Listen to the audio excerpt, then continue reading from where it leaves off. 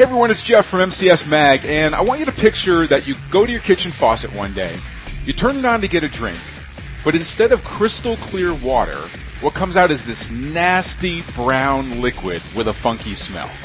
Okay, got that image imprinted in your mind? Good. Now, keep it there as you listen to this week's show. If bullets were flying, your adrenaline surging, would you hit your target? If the world as you know it crumbled tomorrow, collapsed into chaos, would you know how to survive? If you and those you loved were cornered by a gang, violently attacked, could you protect them? Could you protect them? Could you protect them?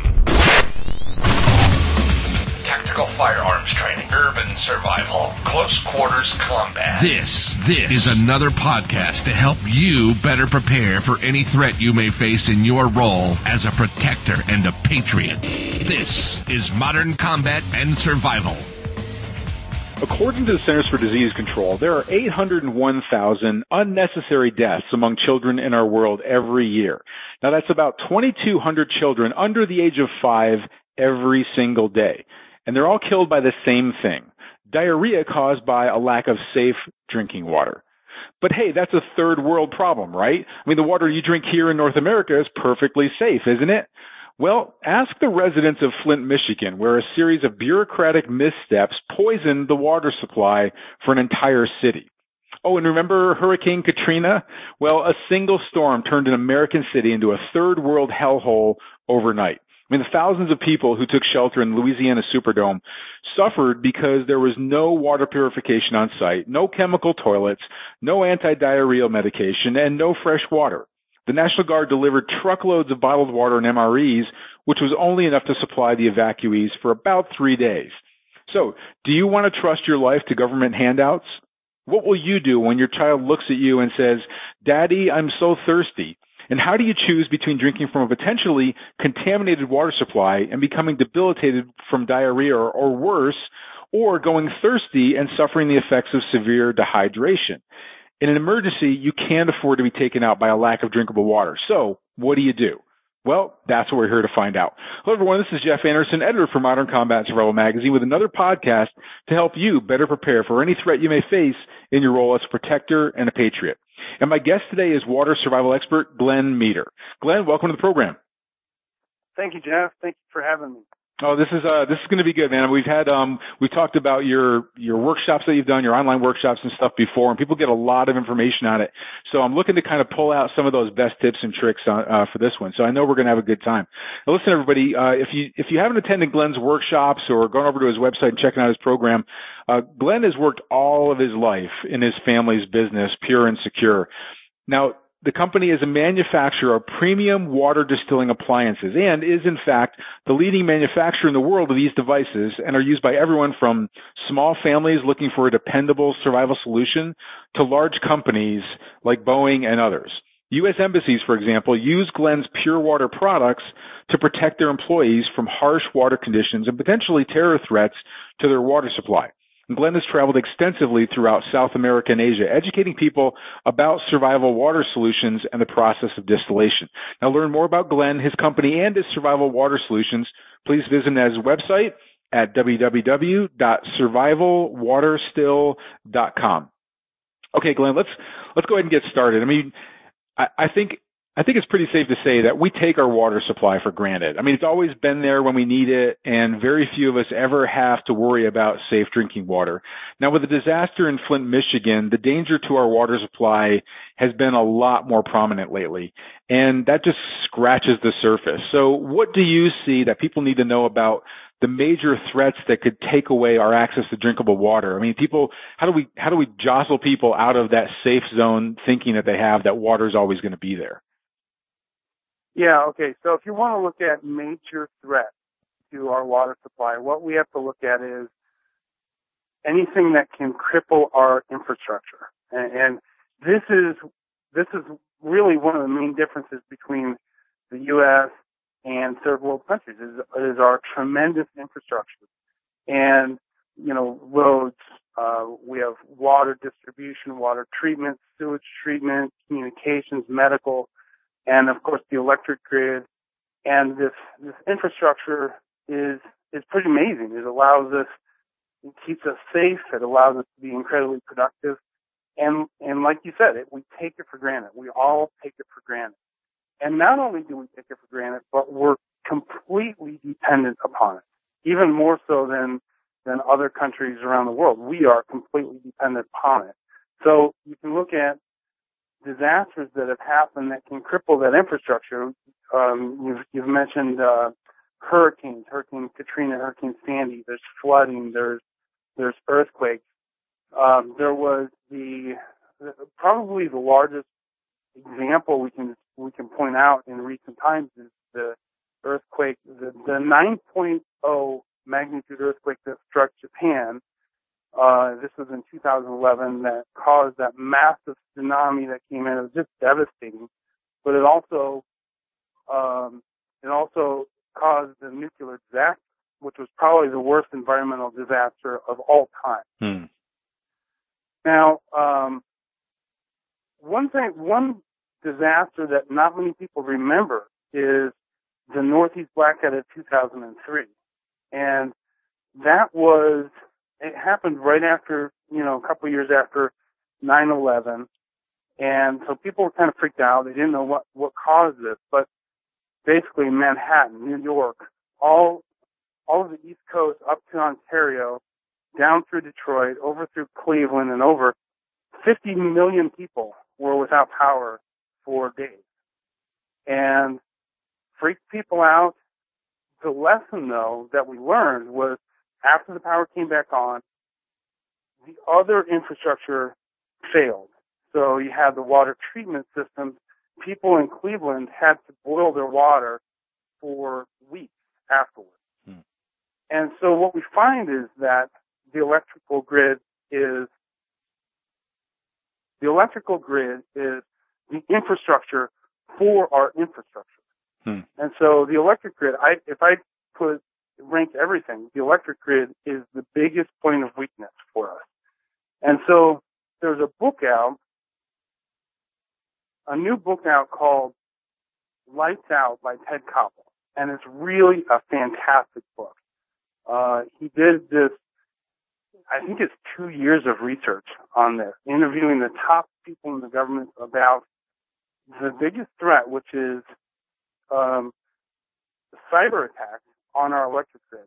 And right now, countries like Russia, China, even Iran and North Korea can take down our electric grid. And that would be not for days, could be weeks or even months. And that is a huge deal. And so the most immediate threat that people will face is water and safe drinking water. And so it doesn't matter how strong you are. It doesn't matter how well armed you are. If you are too sick to lift your head up, which is what happens when you get really contaminated water, it doesn't matter. Water must be your number one preparation. And that's why I say knowledge about water purification, understanding the different types of emergencies, that type of thing. That is the most important preparation that you can do. Yeah. Yeah, and I think people sometimes think that there's just a direct pipe in the ground from where their faucet is, and it just goes in and it doesn't require electricity or pumps or purification. I think people know it requires purification, obviously, but a lot of people also have their own wells. I live off of rainwater. But even that could be contaminated by something, or I could, have a leak and all of a sudden all my water is gone. But even all the water sources where this water comes from, I think, people that live near Colorado's Animas River, that thing turned bright orange when the EPA accidentally dumped like 1 million gallons of industrial mine waste into that fresh water supply. And, there's another example like in, I think it was Sebring, Ohio, where there were such high levels of lead and copper in the town's water supply that officials had to close the schools and bring in water just like, they're having in Flint, Michigan too. So it's not even just that you might not be able to get the water out of the ground or, even if you have your own well, you're still going to need electricity to get that water out and stuff. But even just the quality of water can quickly become contaminated. Now, I think I think also, Glenn, that most people actually don't drink water, if you were to ask me. I think we drink a lot of other beverages throughout the day, but very few people, I think, out there just kick back with a bottle or a glass of water. And I think that leads people to think that they can just go a long time without water because they're not drinking water. But the reality is a lot different. I mean, how much water do you think somebody actually needs in a crisis? And I guess built into that is the people that are relying on or thinking just because they're drinking something like milk or juice or soda, that especially probably soda, like, are those valuable water sources? And so how much water does somebody need to prepare to face an emergency? And does it count like all these other sources as well? No, that's a good question. And you're right. Most people don't think about water. And I think one of the reasons is they don't drink water. They drink coffee and they drink tea and pop and all of this stuff. But when they can't go to Starbucks and they can't turn on the tap and they can't go to the store and get bottled water, that's when they realize that, they need water, and they need a lot of water. The average person needs about 2 quarts of water per day based on, depending on how hot it is, how much work you're doing, that type of thing. Mm-hmm. But I think an important point that a lot of people miss is that infants and children need a lot more water for their weight than adults do. So when you're doing your preparations, don't just consider your infant to just need a bottle of, maybe a liter of water or half a liter of water a day. They need just count on them as being a full person in your preparedness. And also, these children and infants are much more susceptible to contaminants that can be in water.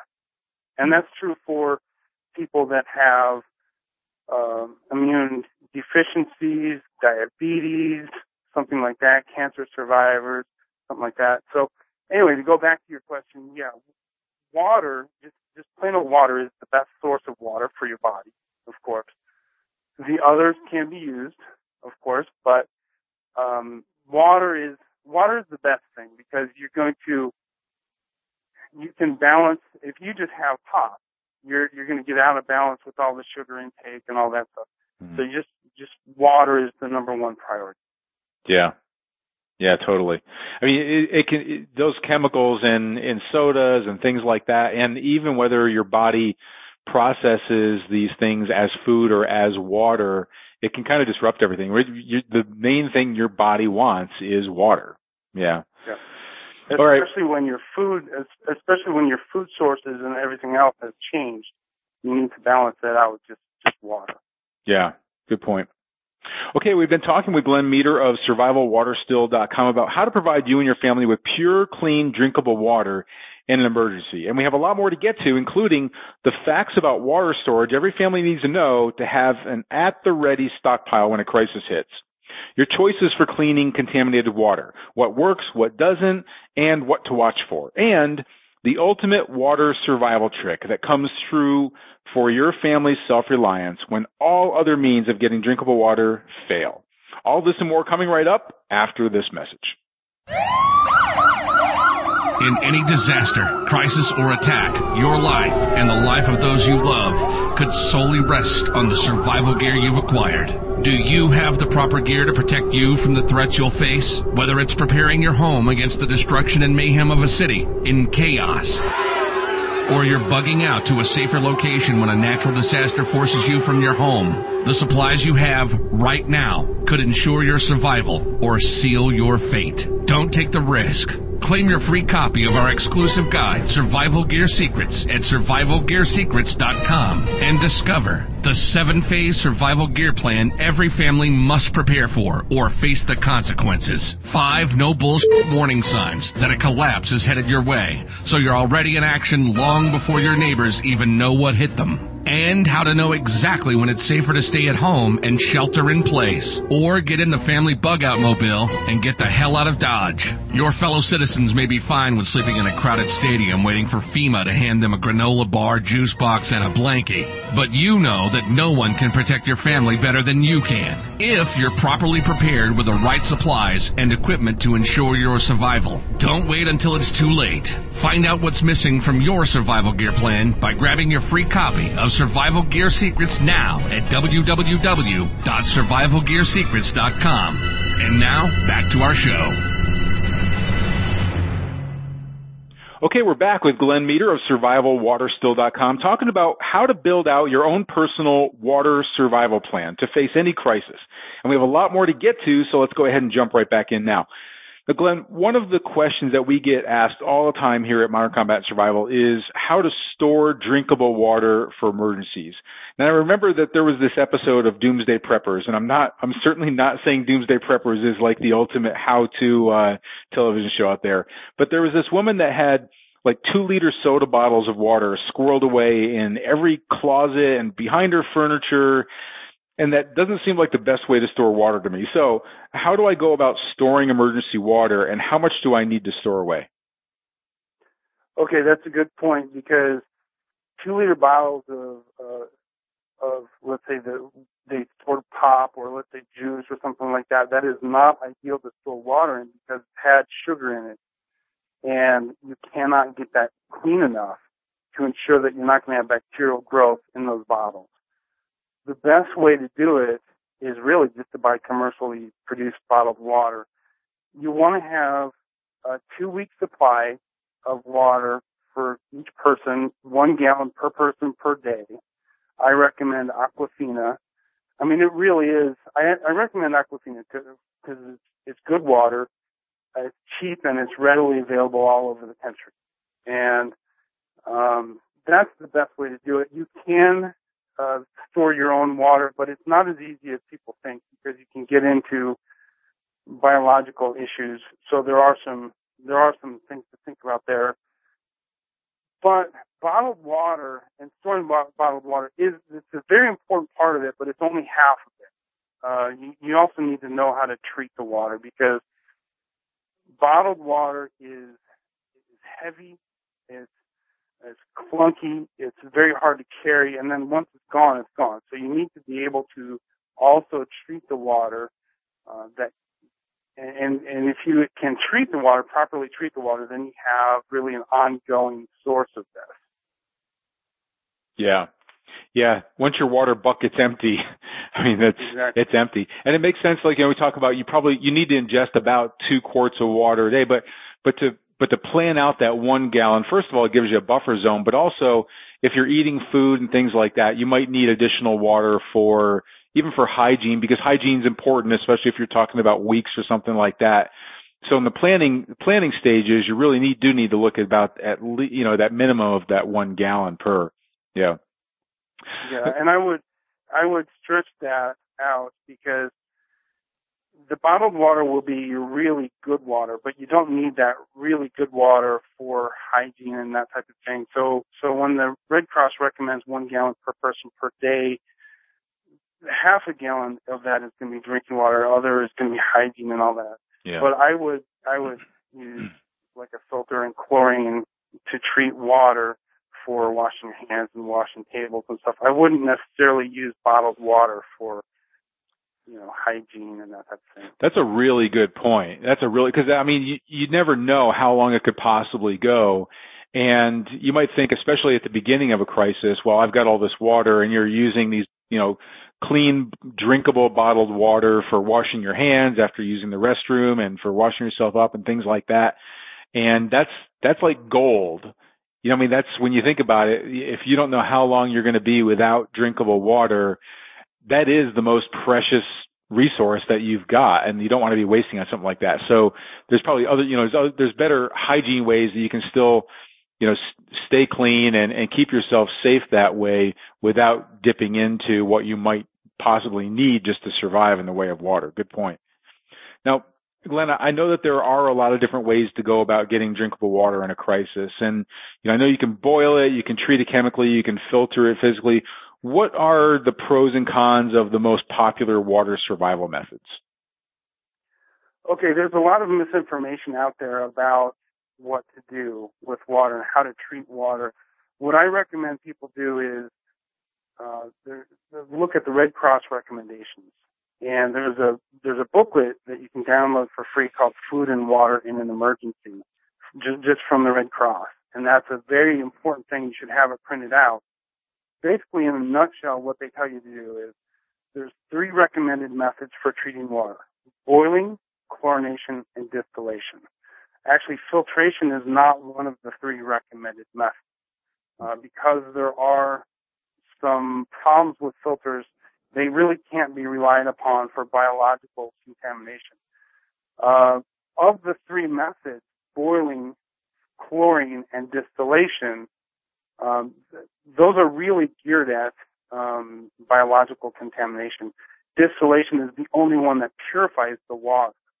Now, when I say filters are not one of the 3 recommended methods, they are still an important part of it, though, because you want to use a filter as a pre-treatment for the Red Cross recommended methods. And that's an important step there. Distillation is not necessarily needed, but for boiling and chlorination, you definitely want to pre-filter the water. Mm-hmm. And but chlorine and boiling are very effective against biologicals, but they don't remove anything else. Distillation is the only one that is effective against biological, but it's also effective against chemicals, radioactive contaminants, minerals such as arsenic, lead, fluoride, all that stuff. And so distillation is really the only standalone thing that can be used on dangerously contaminated water. And, this is, I'm just skimming the surface. There's a lot of knowledge here that you need to know, but, we can only cover so much right now. But I think the Red Cross recommendations is the good starting point for everyone. Yeah, it makes sense. Well, let's talk about distillation because, when I spoke to you a while back about this, my big revelation with it was in looking at contaminated environments. Now, I've been through natural disasters. I've been through a massive flood recently. And the thing is that especially when there's any type of flooding or whatever, there's the water resources that you have quickly become contaminated from things like motor oil and gasoline, a lot of sewage. Sewage gets backed up. It's all over the place. And now you're looking at E. coli poisoning and things like that. And the big thing was kind of like chemicals, because trying to purify or trying to filter out motor oil and things like that, that's not an easy thing to do. And so so that people understand, what is like water distilling, and how does, like, your product, the water still that you have, like how is that portable? Is it this big giant contraption? Like, what is this? Give some people like an idea of how they would go about using this in this type of a scenario. Sure. Survival Still is a small stainless steel device. It's about 4 inches tall by 12 inches round, and it basically distills the water. So basically what you're going to do is when you bring water to a boil, the boiling kills bacteria and parasites, that type of thing, but then the steam that comes off is pure water, and the contaminants get left behind in the boiling pot. So the more you boil that pot, the more concentrated the contaminants will get in that boiling water, because the pure water is leaving as steam. So what we want to do is we want to take that steam and separate it, condense it back down into liquid water, and that is the most effective method for purifying water that there is. You could live on ocean water forever. You could live on pond water, lake water. It doesn't matter if there's arsenic in the water or biologicals or whatever. It is the most effective method for purifying water that there is.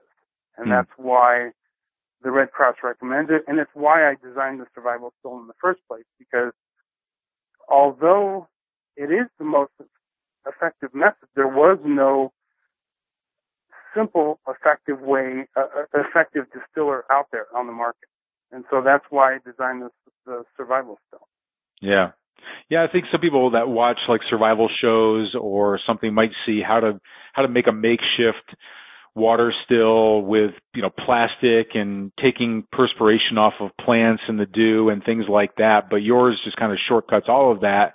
You can boil even contaminated water. So, Flint, Michigan, take that really horrible, the water that we're reading about or hearing about on the news, boil it. What comes off is certainly, easy, that's pure water to drink. And at 4 inches by 12, what you're talking about is something that can even if you need to bug out, you've got something that can easily go inside of a backpack or be strapped onto the back of a backpack or something like that will help you. You can just kind of take it with you. So awesome. Exactly.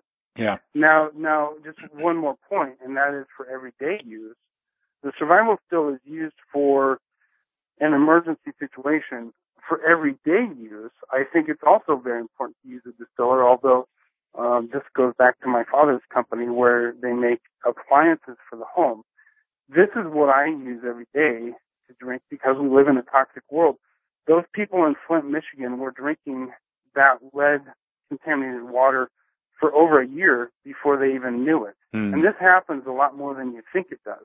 But the damage is done by the time they know about it. Yeah. And it's irreparable damage. The kids are permanently damaged because of consuming that lead. And so that's why distilled water and purified water you really got to drink it every day because you just don't know what you're getting in the tap. Yeah.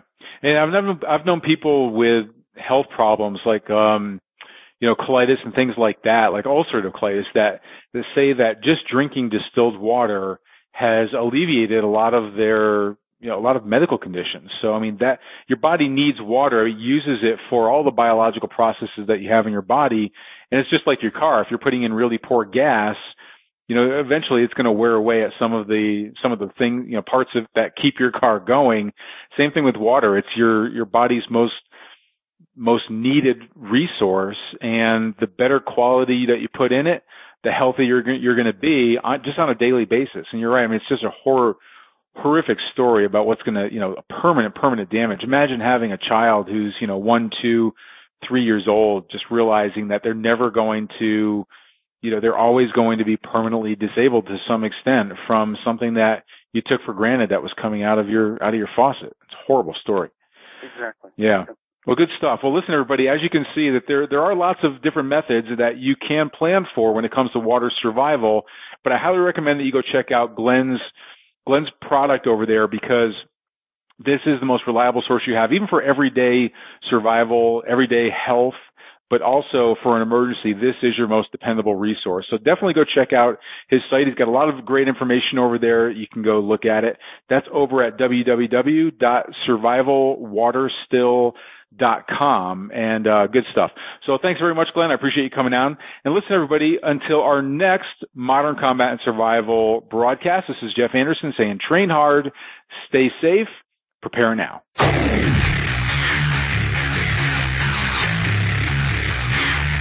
This has been Modern Combat and Survival. We hope you've enjoyed the show.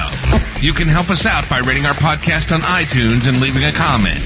You can check us out on Facebook at facebook.com/Modern Combat and Survival. And don't forget to claim your free subscription to Modern Combat and Survival magazine at www.moderncombatandsurvival.com. Lock and load. And we'll see you next time. This has been Modern Combat and Survival.